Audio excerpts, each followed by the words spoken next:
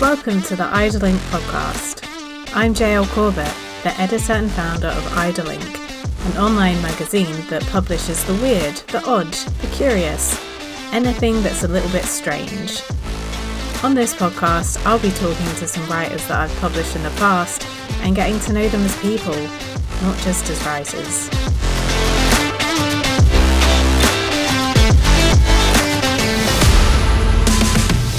My guest today is Kevin N. Casin. Kevin is a Latino fiction writer and cardiovascular research scientist currently living in Baltimore, USA. He's the editor-in-chief of Tree and Stone magazine, which launched earlier this year and publishes literary, speculative fiction, art and photography. He's had 2 stories published in Idlink, Man of the Oak in May and The Binding of Light and Fire in October.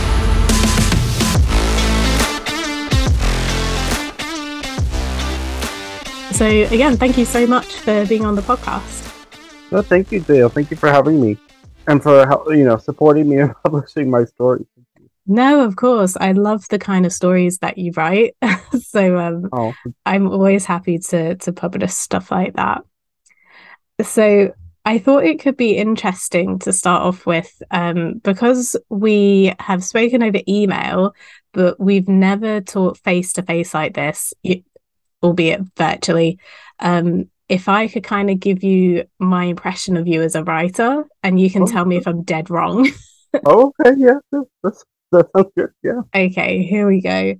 So, I think that you're quite an intelligent person.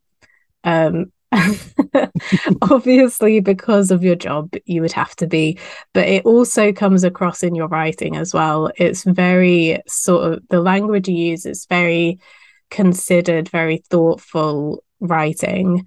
And the stories of yours that I've read, to me, it feels like this very artful joining of like speculative fiction with literary fiction, which is difficult to do. So I think you're quite a thoughtful person, quite an intelligent person, but because the subject matter, it always seems to be these really strong queer characters in these really fantastical kind of out of this world settings, maybe a bit whimsical as well.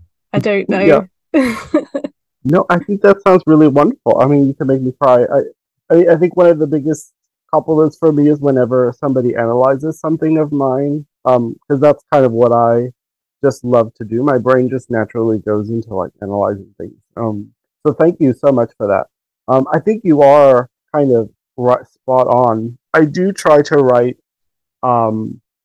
thoughtfully, because one thing I do try to do is I really love just language, especially like the rhythm of it.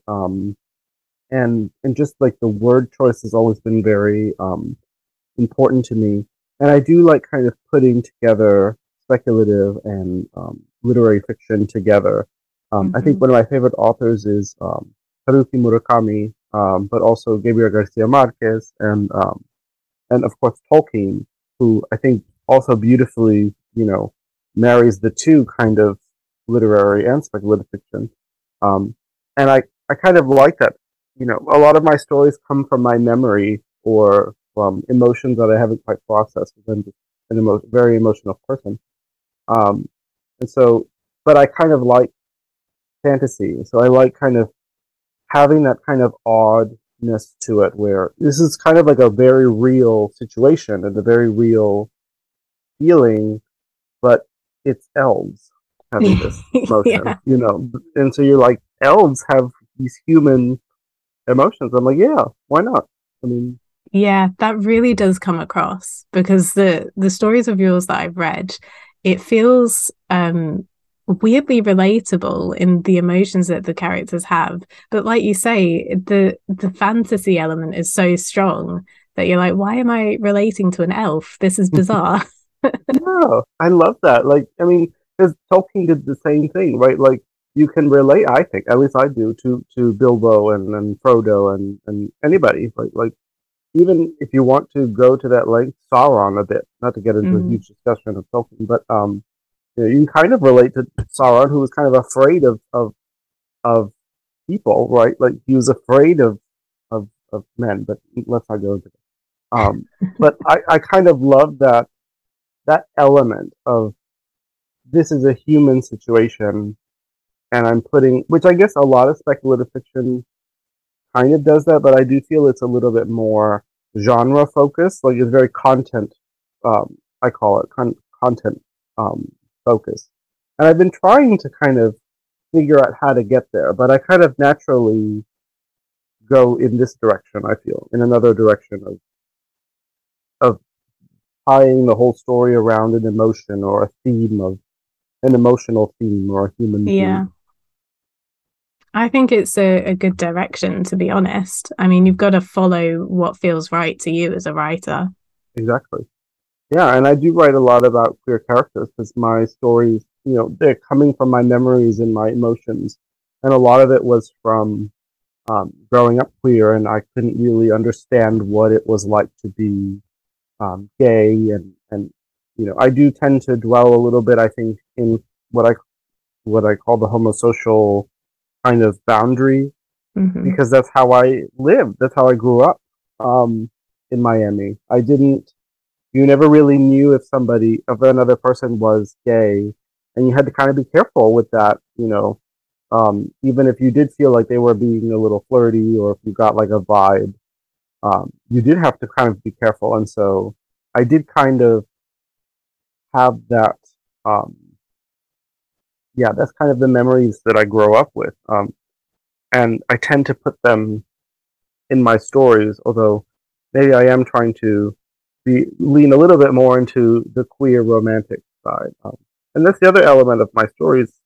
I've called them kind of like literary romance fantasy, and I don't quite Hmm. know what the word is or the kind of, so it's hard to kind of figure out sometimes if I'm a good fit in a magazine because I'm like, I'll read the magazine and I'm like, my stories don't look or sound like, or Yeah. I don't get this. I don't feel like I'm in this. So, Yeah, it can be difficult submitting to magazines. And I mean, you don't just want to send them more of the same of what they've already got. You do want to kind of innovate and have your voice be distinctive, but then you think as well, they're just going to turn me down if it's yeah. if it's not in their wheelhouse. But personally, I really love those stories that don't really fit anywhere else, or like you say, where you can't even put a word to what genre it might be in. Hmm. Which I feel is your stories. Oh, thank you. That's a huge compliment. I like that. I don't want to, I don't like, there's a great quote that I love by Brene Brown where she talks about, I don't know if you know Brene Brown, but she has like this distinction between fitting in and belonging. And I'm like, fitting in is like assessing a group of people and trying to kind of put yourself into there based on those Hmm. characteristics. And like belonging is just like, you're just there. Like you're yourself truly and authentically. And that's kind of what I'm trying to do is like, I don't have kind of a genre that I want to ascribe to because now I'm kind of doing the same. I'm trying to do the same thing in science fiction, where I'm trying to do the same kind of literary romance, but instead of fantasy, I'm like, can I use science fiction elements? So can I use like a robot, kind of like what I think of like in Murderbot? I kind of get that kind of sense or vibe in Murderbot. So I'm like, hmm, could I do something like this? Yeah, I Um, think it's always good to experiment. yeah, And even if it doesn't turn out to be pure science fiction, I mean, science fiction is such a broad category anyway. yeah. Um, you could probably get away with a lot. Oh yeah, for sure. I think I and that's the other problem is like my job is science. It's Yeah. a scientific job. So I try to write science fiction, but sometimes it's hard because I'm like, okay, how can I put my research into this? But I'm like, I study mitochondrial biology. It's kind of hard, I feel, sometimes to write about it. I don't know. I don't know how to make it human. You know what I mean? Like Yeah. extrapolate it into like a story. So do you feel like you have it's maybe not so much of a big divide between you as a research scientist and you as a writer? Like, do the two kind of mix together? Um, Not often because I can't. There have been a few stories where I have tried. One was published in Higher magazine. It's called I forgot what the name. You can never offer life. That was the name of the story. You can never offer life, and it was I had read a story. I had read an article in grad school about these how you could make um stem cells that kind of like self divide, and Mm-hmm. it was like a really cool experiment. And then I think they put it into mice, and they were able to like make them or create mice that were viable also, like they could actually give offspring. And I was like, how freaky. Like you could put in these genes and these things and just make a cell kind of develop into its one cell develop into a whole organism that could then go on and do Mm. its live its life. I was like, how sci-fi. And so I made kind of like a dark sci-fi kind of story um, out of it, and Pyre picked it up. And I have another one that's in my trunk that's about like it's a woman who she's trying to uh I was trying to think of like pre bionics kind of thing, bionic people. And like she's like kind of trying to test out how to make a bionic person. So she starts with her heart and her skeletal muscle. So she kind of augments it, and she's trying to like get across the, the country. For some reason I forgot the plot. But like those are kind of the only two stories that have kind of stuck my science into. God, that Um, sounds fascinating. You really but I need to get can't do that second anything. one published so I can read it. I have to finish. I have to keep working on it. I haven't quite got it because like that the story is kind of more centered around what I would think about like kind of content wise. Like I had the idea for content Hmm. of this bionic, but this is it's kind of what I was saying. Like I have kind of trouble doing the kind of solely content. I feel like I have to put like an emotion or something or a theme of some kind behind it, Hmm. kind of give it like gas. And I guess with certainly with like classic sci-fi, if you want to call that, it was always very sort of disaffected language. Like there wasn't too much emotion in there. Um, Not so much the case now with modern sci-fi, but it definitely seems to be more of a challenge to put emotion into sci-fi than perhaps to put emotion into fantasy stories. Yeah, because you know you have to kind of it's science, so it's almost like we kind of have this idea of like science is not supposed to be is supposed to be logical. There's no Yeah. creative energy in there. There's no emotion in. And as an emotional creative scientist, I'm like I disagree. I think that there is definitely that in there, but you know I'm trying to see um, what can I put into the story, kind of bring it to life. Um, Yeah. I have to say that this image of a writer who's also a research scientist is just fascinating to me. yeah, Just like it's such a dichotomy. Um, I mean, clearly it's working because your stories are fascinating, but oh, that just image is just I love it. Um, yeah. so I have to ask, as one editor to another, Mhm. honestly, how stressful has it been creating your own magazine? It's been a bit stressful because I kind of overcommit myself, but it's been a lot of fun, especially Mhm. as I started to kind of create the other issues. Like now I have general, not just the general issues, but I also do the queer as F issues, and I have a new one, the Para el Pueblo, which is for Latine writers, or anybody who identifies as Latine. Yeah, Um, I saw with that one you're accepting work in Spanish and English, yeah, which is quite cool. yeah, and also translated works, and so kind of, and also created nonfiction. So this is the first time I've kind of opened to something that's not fiction, Hmm.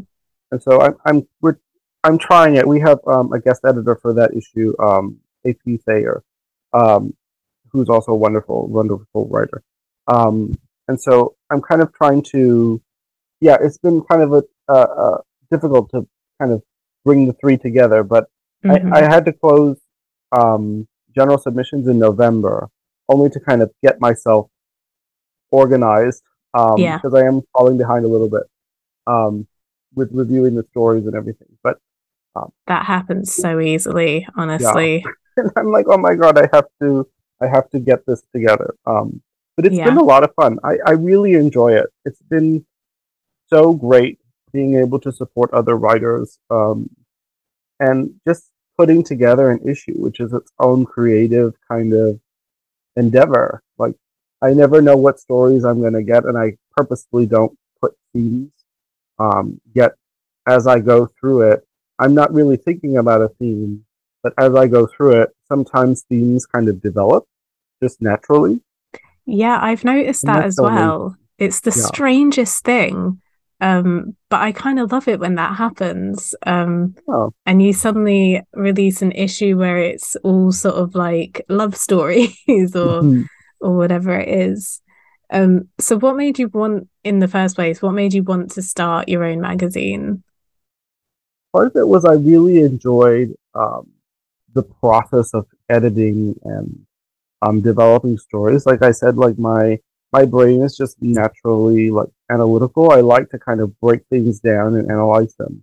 Hmm. And part of doing that, I feel in editing, um, is really helpful. I kind of like understanding. Okay, I see why you're doing this, and maybe this might work a little bit better. Give this line a try. Um, and so I really enjoyed that, but also that I get to curate stories and stories that I really enjoy and that I really would just love to sit down and just read like an entire issue on my own.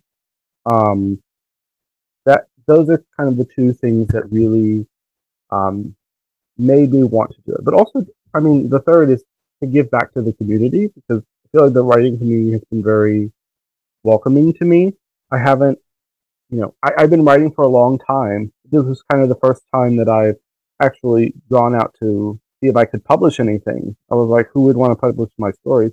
Um, but everyone has been really welcoming and has supported me and helped me and taught me. And so I think that's been, I wanted to kind of give something back in whatever way I could, which is maybe Yeah. I can help support other writers and, pay them, but also to help promote their stories. So hopefully we'll be around for a while. Yeah, that's the part that I love as well, is just being able to support other writers. And because I think writers really hate to do self-promotion. Mm, A lot of people kind of liking it to bragging, which it isn't. It's just promoting yourself no. and it's got to be done. But I understand why people feel that way. Um, so I just promote it for them and I love that part of it. Yeah. Um, so obviously you touched on the issues that you have running for queer writers and Hispanic, Latina writers. So how important to you with your magazine would you say that representation is for those groups? I think it's very important. So I love queer stories or stories written by queer writers, but especially if the story has queer characters. Um, I eat them up. So I was like, especially if they're queer romance, especially in a fantasy setting. So if you're doing kind of exactly the same kind of genre-less kind of thing I'm doing, I will eat it up. Um, so I really wanted to kind of find some more of those stories and to just help promote the queer community, but also Latina stories. I don't feel like there are a lot of um, speculative fiction magazines that are for Latina um, writers. There are a couple. I will acknowledge them. I will shout out Mm-hmm. Alejibre, I believe is the name. There's the Latinx Lit Mag, which I have a story coming out in there. And there are some more that I'm sure I'm forgetting, but they're out there, so I don't want to discount them either. But I was like, maybe I could do one more thing. I have this kind of platform for I don't know how long. Let me see if I can do the same thing. Maybe I can help promote these stories. So those, I mean, I wanted to because they're two facets of my identity. I am queer, but I am also Latina, and they're kind of two important arms for me. So I want to say maybe I can meet other writers, who are also Mm. doing this work, but also can I support them and can I, with my kind of limited platform, kind of help boost um, their names and recognition as well. It's been very important for me. Yeah. It's always a good thing to do. Like you say, whilst you've got the platform, if you can make a difference, why would you not? Yeah, and it's not really, I mean, it does cost a lot because it's more the time Oh, to yeah. put together the issue and format it. Like I'm in the middle of trying to do that now, for the Queer as F1. I was like, oh, I can get it done by this month. And I can, but I'm just like, okay, now I have to kind of rush to put this issue together, make sure everything is edited nicely and formatted correctly, and also read the general stuff so that I'm not falling behind there and kind of moving between the two. Um, Yeah. but it's like I said, I tend to overcommit. So I think Oh, that's so the do part of I. that's the I part have of the thing. I have really big ideas and I think, oh, that would be so much fun to do. Let's do it, like making a podcast. And then I Yes, start doing it and I realize, oh, this is about 10 times the amount of work I thought it would be. this is going to take more than I thought. Yeah, and then you have your day job, and then the rest of your life, and you're just like, okay, okay, time management. Let's put schedules together. You know, that's why I had to kind of close submissions for a little while in November and December because I'm like, I need a minute Yeah. to be like, what am I doing? What are we doing? Okay, so we're launching these three kind of series issues. How do I organize them? Because I originally set out to do, I think, an issue every other month, like every 2 months. Because I was like, oh, I'm getting a lot of submissions, and maybe I am accepting a little bit um, more than I should, but I kind of like Yeah. the number that I accept. Um, and so, but I kind of like my schedule. But now, as I also open the Clear and as F and the Para el Pueblo issues, I'm like, okay, maybe I need to reorganize this schedule so that they're not, you know, it's not an issue every month. I'm not Yeah. publishing 12 issues in one. No, no, no. I'm going to drive myself insane. I was actually going to ask you, how do you balance being an editor with like your own writing and your job? Because I really struggle with it and I'm just constantly busy. And like the calendar on my phone is a mess. It's Mm, just to-do lists all the time. But I sense that you're probably quite similar to me in that you yeah, just kind of dive into things. yeah. I definitely had to kind of learn kind of almost like boundaries, and especially with my job, like, okay, I'm going to do this for my job, during the week, kind of deal with the job. If I have to let it spill into the weekend, okay. Um, and then with the writing, I tend to write only in the morning or before I go to sleep. Mhm. Um, so that's kind of the two times that I more productive. I try to write during the day, but I can't. Like I'll Yeah. sit with the document open, fully intending to edit or read it, and I'll just be watching TV. Like, Oh, so same. I'm just like, why is this open? But Yeah. in the morning when I wake up as I'm drinking my coffee, I'll definitely write. Or before I go to sleep, I have my phone out and I'm writing on the thing. Or if I Yeah. have a dream in the middle of the night, I'll wake up and be like, oh, this is a great idea.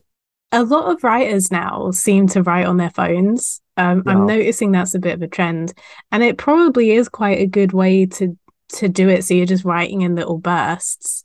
Because for me, I don't write on my phone just because I get annoyed even with texting. So Yeah. writing on my phone is probably not good for me. But um, I mean, I find that it's really difficult to prioritize my own writing. Like if I have a conflict, I'll always pick Idlink stuff over my own stuff. And it's now at the point where I haven't had a story published in like over a year. Mm. So maybe I should start like trying to write on my phone before bed or something just to keep that little bit of momentum going.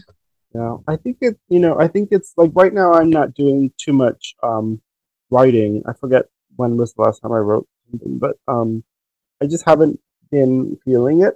Um, Mm, that's how it goes sometimes. yeah, I don't have, like I said, I kind of work on emotion or memories, and right now there isn't kind of like a persistent one that's been nagging at me. So I haven't. I mean, I had some dreams about, and usually that's where I get a lot of my inspiration from. Honestly, like I'll have like a weird dream. I'm like, that sounds interesting. Let me write that out. I haven't had anything recently, but I think I'm also doing in the same boat. I'm kind of trying to focus on the magazine because Hmm. I'm like, I have all these commitments and I need to work on these. I have to work on the magazine because I don't need anybody upset with me, and I want to make sure that I Yeah. put out a good product.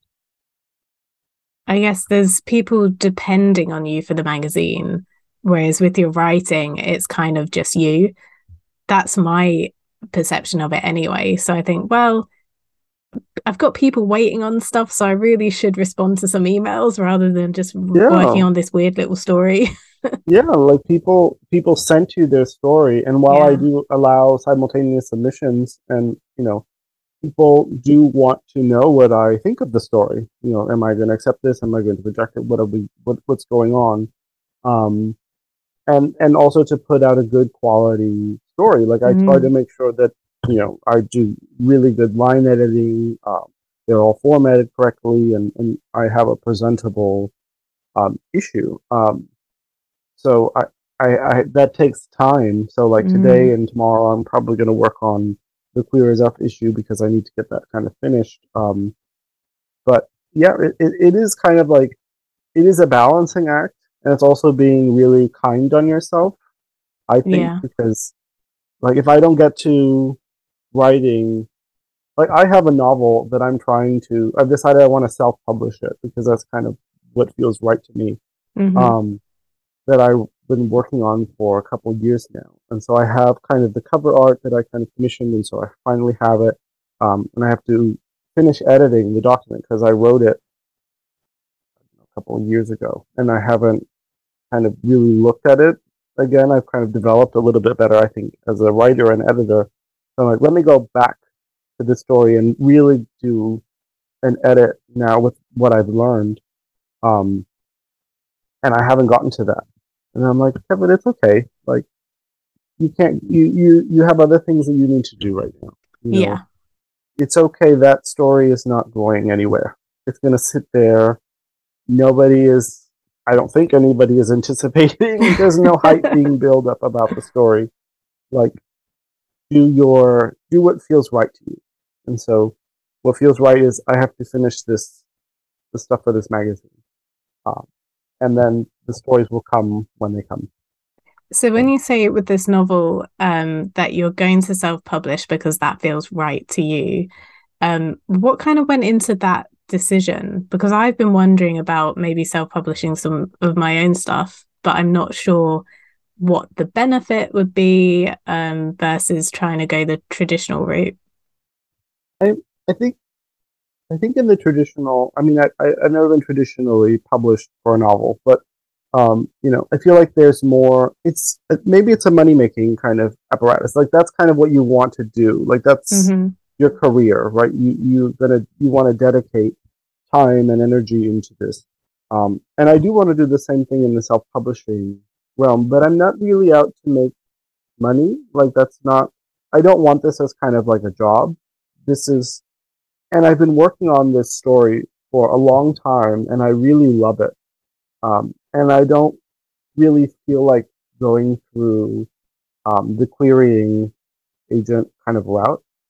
I mean, it's such a brutal thing to have to Yeah, and I do. already do that with short stories. But in short fiction, you kind of go through the whole rejection cycle Yeah, a lot. So I didn't want to do that with this one. And I'm like, I can kind of create my own kind of story, like my own publishing thing here. I've been doing it with this magazine. I can do it with this novel, and maybe the next one I will try to do the querying um, yeah, thing. But this one, I'm like, I don't feel like this is one I want to go out and do. I mean, I really sat with it for a while, and during my whole kind of publishing journey now with short fiction, I've been kind of sitting on this novel and listening to what other people say and how they feel. And I'm like, I keep coming back to self publishing. And I don't know how I'm going to do it, like what venue to do it through. But I'm like, this feels like what I want to do because I want to get this is book one, and I intended it to be a trilogy. hmm And I've already started book two. And so I'm like, let me just put book one out, see what happens to it, keep writing book two, maybe self publish that one. You know, I love writing, and I don't really care too much about making. I don't want to be a best-selling author. yeah. Like I'm okay with where I am. If one person read it, fantastic. Even if they hated it, That's a good place to be, honestly. no, I don't need to be. Yeah, I don't need to win the Pulitzer. I'm okay. I'm I I'm think okay that's where I am. a really healthy outlook to have because I think, like, I mean, we all started writing because it's fun, right? Yeah, But I think people sometimes get caught up in the whole money making aspect of it and the prestige, which which I think gets in the way of genuine creativity. And I guess with self-publishing, you would have far more creative control than you would ever have if you went down the traditional route. So that's a big plus as well. yeah, and for me, it's a little bit less stressful because I Yeah. don't have to. I mean, the thing that I honestly, the thing I don't like is that I don't want to do the querying part. I don't want to Mm-hmm. do the rejection thing. I'm kind of tired of. I don't want to do it too much anymore. Like the short fiction route, I get it. I'll do my I'll go in there and I'll um get the rejection because it's a little bit easier to write another story. Like I Yes. don't have it's 1,000 words, 3,000, 5,000 words. I don't have 100,000 word novel that I need to rewrite, and then try and query or write another 100,000 word novel. Like I'm Who not has Brandon the time? Sanderson. I can't just pump them out like that. So like I don't feel like going through that kind of cycle. So I just want to put it out there into the world because I'm like, this is a queer epic fantasy story. I've got this druid that I really love writing about, and this other elf that I really love writing about, and I just kind of want to finish this beautifully, this story that I really love and I enjoy in this world that I built, so that I can move on either to book two or I started in another sci-fi novel or story. I don't know if it's going to develop into a novel. I have an idea for that it'll be a Mm-hmm. novel, but I don't know. Maybe start working on that one too because I have this other world, um, or maybe do more short fiction. I don't know, but I feel like this story I want to put it out. I just want it out there. I Yeah. don't care if nobody picks it up. Nobody has to pick it up. Nobody has to read it. I'll be okay if it's just out there in the world. Um, that's kind of just been my attitude, honestly. Yeah. And self-publishing is so much more accessible now. Yeah, It's easier to do than it perhaps would have been 20 years ago. So I think it's a viable choice. yeah. And if you want to do the traditional, go for it. I will support you, of course. Go ahead and do what makes you feel good. If you want, I mean, even if it's not about a prestige thing, even if it's not going to win you the nebula, you know, if you want to do the traditional because you want that kind of road, that's cool too. Like, Oh, definitely. to each their own. Everybody Though I go do would what brings you say, joy. I would say to anyone going down the traditional route, you've got to have like no ego whatsoever. Prepare for so much rejection. Because, like you say, it's, I can deal with it when it's short stories. And I feel like I'm at the point now where I'm just fully hardened to it. Like, Yeah. if I get a story rejected, it does not bother me whatsoever. But if it was a full length novel that I'd spent maybe a year working on, that would sting. Yeah, it's like 100,000 word story. Well, I mean, if you're, I wrote an epic fantasy, so it's got to be, I guess, Yeah. around that thing. But like, even if you wrote less than that, that's a lot, and that's a lot of time dedicated, and the intimate connection, I guess, Mm. you have to have with your characters and the plot. Like, to just be like, okay, this is going nowhere. Let me write another one. Like, that's a lot of energy. But then again, I do have I do split my time. So it's not like I'm not Brandon Sanderson. This is not I'm not a novelist, right? Yeah. This is not the only thing I do. I write short fiction. I edit a short fiction magazine. I have another a day job. So you know, to sit down and say I'm going to write another novel is not a small feat. I'd have No. to neglect one of them, one of the other things because I have to sit down and do this. I had that time when I wrote this novel because I just had grad school and that was it. I wasn't writing short fiction or editing or anything. So I was like, I really love Tolkien and let me see if I can write a queer version of Middle Earth or The Lord of the Rings. So let me just try this. Um, and it came out into a novel. So yeah, I didn't have any any other commitments, but now I do. So it's kind of a lot. Yeah, Just I kind of think thinking, I struggle with the thought that I'm not able to do everything that I want to yeah, do. Something's got to give at some point. I just want to be able to be a novelist and a short fiction writer and a magazine editor and also make money somehow. yeah. I think it's so. I get that way too. I get what I've been realizing. I guess the word is dogged. I get, Mm, especially if you tell me there's something I can't do. I'm like, yeah. why can't I do it? Of course I can do it. Watch. I'm going to prove it to you. It's my I guess my imposter. Like, how dare you I can't do this? I'm And gonna go and do it. in a way, it is good to have that kind of tenacity. But then on the flip side, you can't run yourself ragged. Like, Yeah, and you say that about everything. yeah, I yeah. can write. I can bake a cake, a beautiful, 14 layered cake. Sure. How dare you tell me no? Like, Kevin, you have to go and write this story. No, I have to go write it. So yeah, Yeah, balance is hard, yeah, definitely. yeah. Something I wanted to ask you as well was if you could change anything about the writing community, what do you think you would change? I don't. I feel like the writing community, has been very um, helpful to me, and Hmm. they've really taught me a lot about writing and how to write, and um, I, I guess one thing is um, critiquing because when I started um, into this kind of world, it was a bit difficult for me to do critiquing, but I kind of had to find my people to do it. And I just want to say, I feel like a lot of times it can be very hard. Um, Hmm.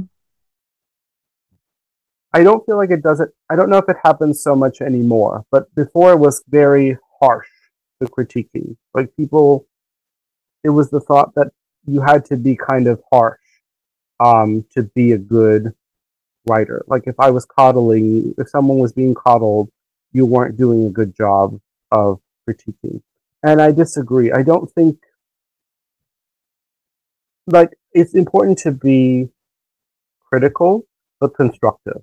To Mm. be kind of like, and to I think it's helpful to put the critique in the frame of a opinion, that this is a suggestion.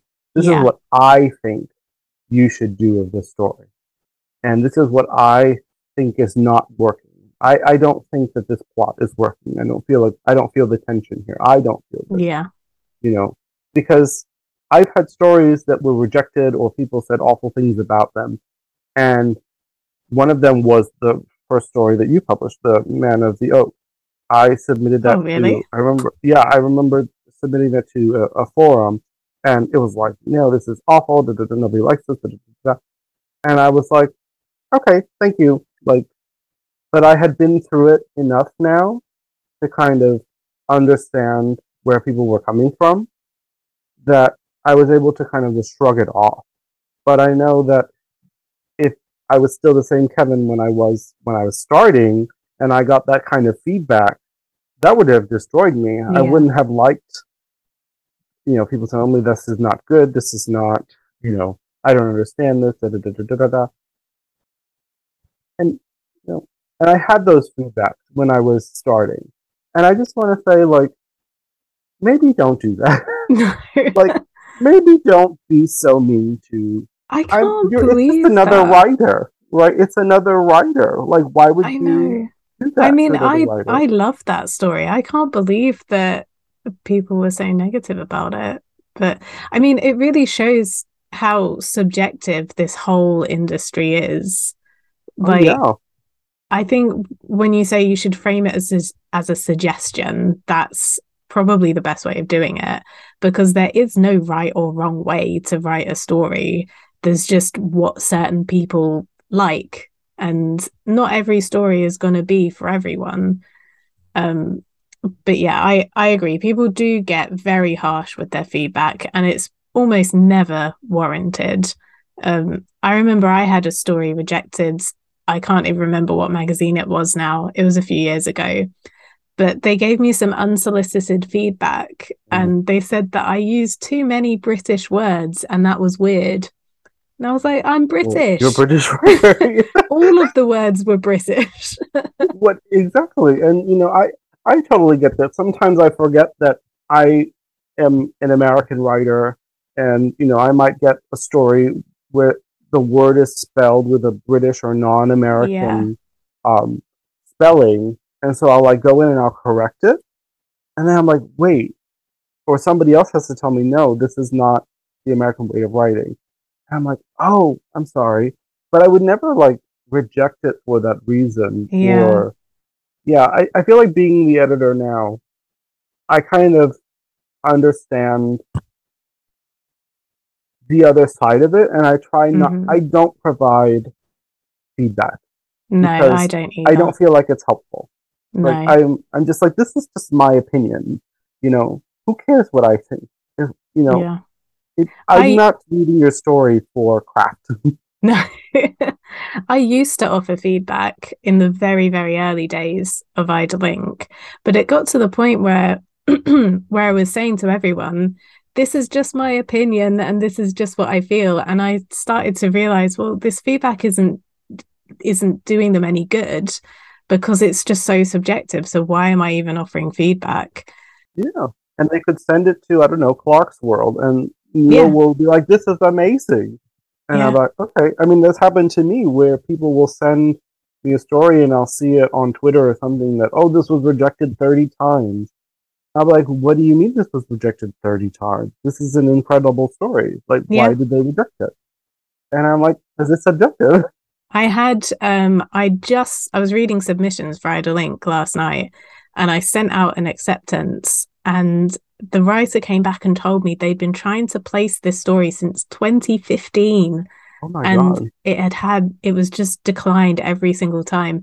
And reading it, I thought, who would decline this story? Like, it's amazing. It's more about finding the right home for your Exactly. story. It's the people. It's Yeah, finding your people. Who are the ones that kind of are resonating with your story? And, sometimes the same writer will send me a story. And I'm like, I didn't like this one. yeah, It wasn't my vibe. But maybe the next one will be. I mean, I definitely love the first one. So, you know, just it is a kind of, it is a subjective game. Hmm. So I think that's the important thing to remember always is like, these are our opinions. These are Yeah. what we think, and all we can offer are suggestions. Even if Neil Gaiman himself came down and said, Kevin, I think you need to change this about your story, I'll be like, thank you, Neil. Like, I love you, but I don't, but maybe I don't agree, you know? Like, it's okay. Oh my God, our Lord and Savior Neil Gaiman. Exactly. Well, I probably would do whatever he told me Yeah, because I he's Neil just, Gaiman. if he But told yeah, me make this into a crime novel, I'd be like, okay, I'm I'm like, doing it. okay, I don't know how to do it, but sure. Neil told, okay. We'll finish off with a reading of The Binding of Light and Fire. I know you've pre-recorded it, so we'll insert it in through the magic of technology. But I'll just give a little bit of context as to what I liked about the story and why I decided to publish it. So this was your second story in Idlink. So when you sent it to me, I was already familiar with your work. So I kind of had an idea of what sort of story it would be. Um, I was excited to see another submission from you for that Oh, thank reason. you. So it is a queer love story. So was the first one, but this story felt so different from the first, almost like it was set in a different world. Mm, Which really just goes to show when you say queer love story, like it's such a broad kind of genre with so many different possibilities in there. And it was sort of, I'd maybe place it as magical realism, mm, told mhm, in a very sort of gentle, thoughtful manner. The two characters in there, they kind of had shades of Romeo and Juliet in a different universe, mm, perhaps. mhm. So for me, I thought it was really creative. I loved all the magical elements. So yeah, I loved it for that reason. Oh, thank you. So for you, what inspired this story? So this was a memory that I've had, a very vivid memory that I've had when I kind of first realized that I was gay. Um, and it was in middle school. And I kind of, on the page, kind of put in the whole scene. Like, that's kind of exactly Oh what wow. happened. And that's what I was kind of picturing in my mind, um, trying to kind of recreate that area of Miami. And, and trying to capture what I felt with, um, like this person, this, well, he was a boy at the time, who came up to me randomly. Like, all I can remember is like showing up to that weird hallway at the end of the school, and he just like bounced up to me and was like, "Hi, this is," and gave me his name, and I was like, "Who are you?" And he was just like so magnetic and just like so beautiful that I was, that memory has stayed with me. And he was a really good friend to me back in the day. We don't talk too much anymore, but I'm just like, that was a memory that had stuck with me for a long time.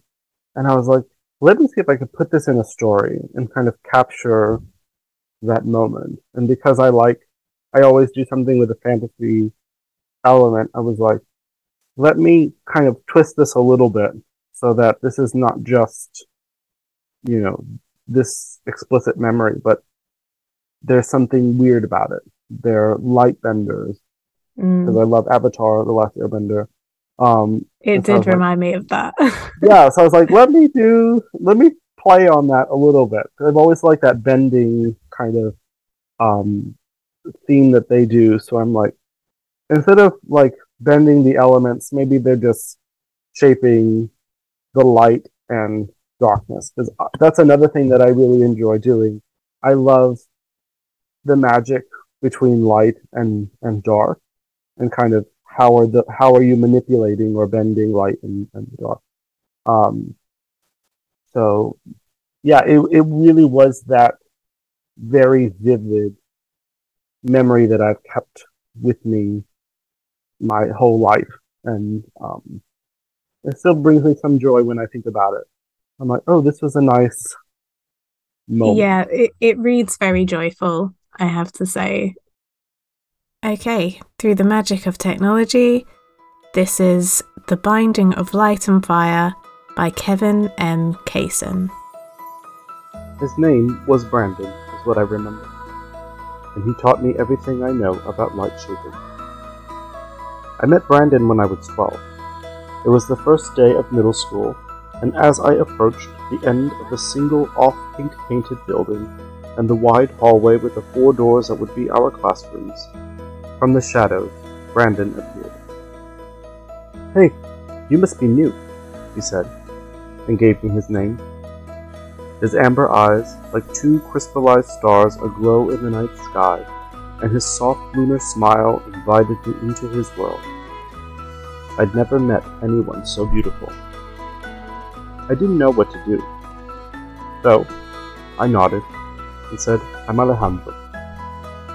Brandon held out his brown hand, hairless arm at an angle, and said, "Welcome to the Arcanium." So we can finish off with a bit of self-promotion. Have you got anything you want to promote? Any book stories or anything? Well, we have the magazine is Tree and Stone magazine. You can find it at tree-and-stone.com. I'm on Twitter at Kevin the Druid. Also on Instagram, the same name. We have the issue Para el Pueblo, which is open now for submissions until November 11th, I think, is the last day. This may air after that, but oh, okay. it's good to know anyway. Okay, yeah. But if not, if it is, we expect it. It is coming. I'm sure it's coming soon. And yeah, we have many other issues of Tree and Stone coming out.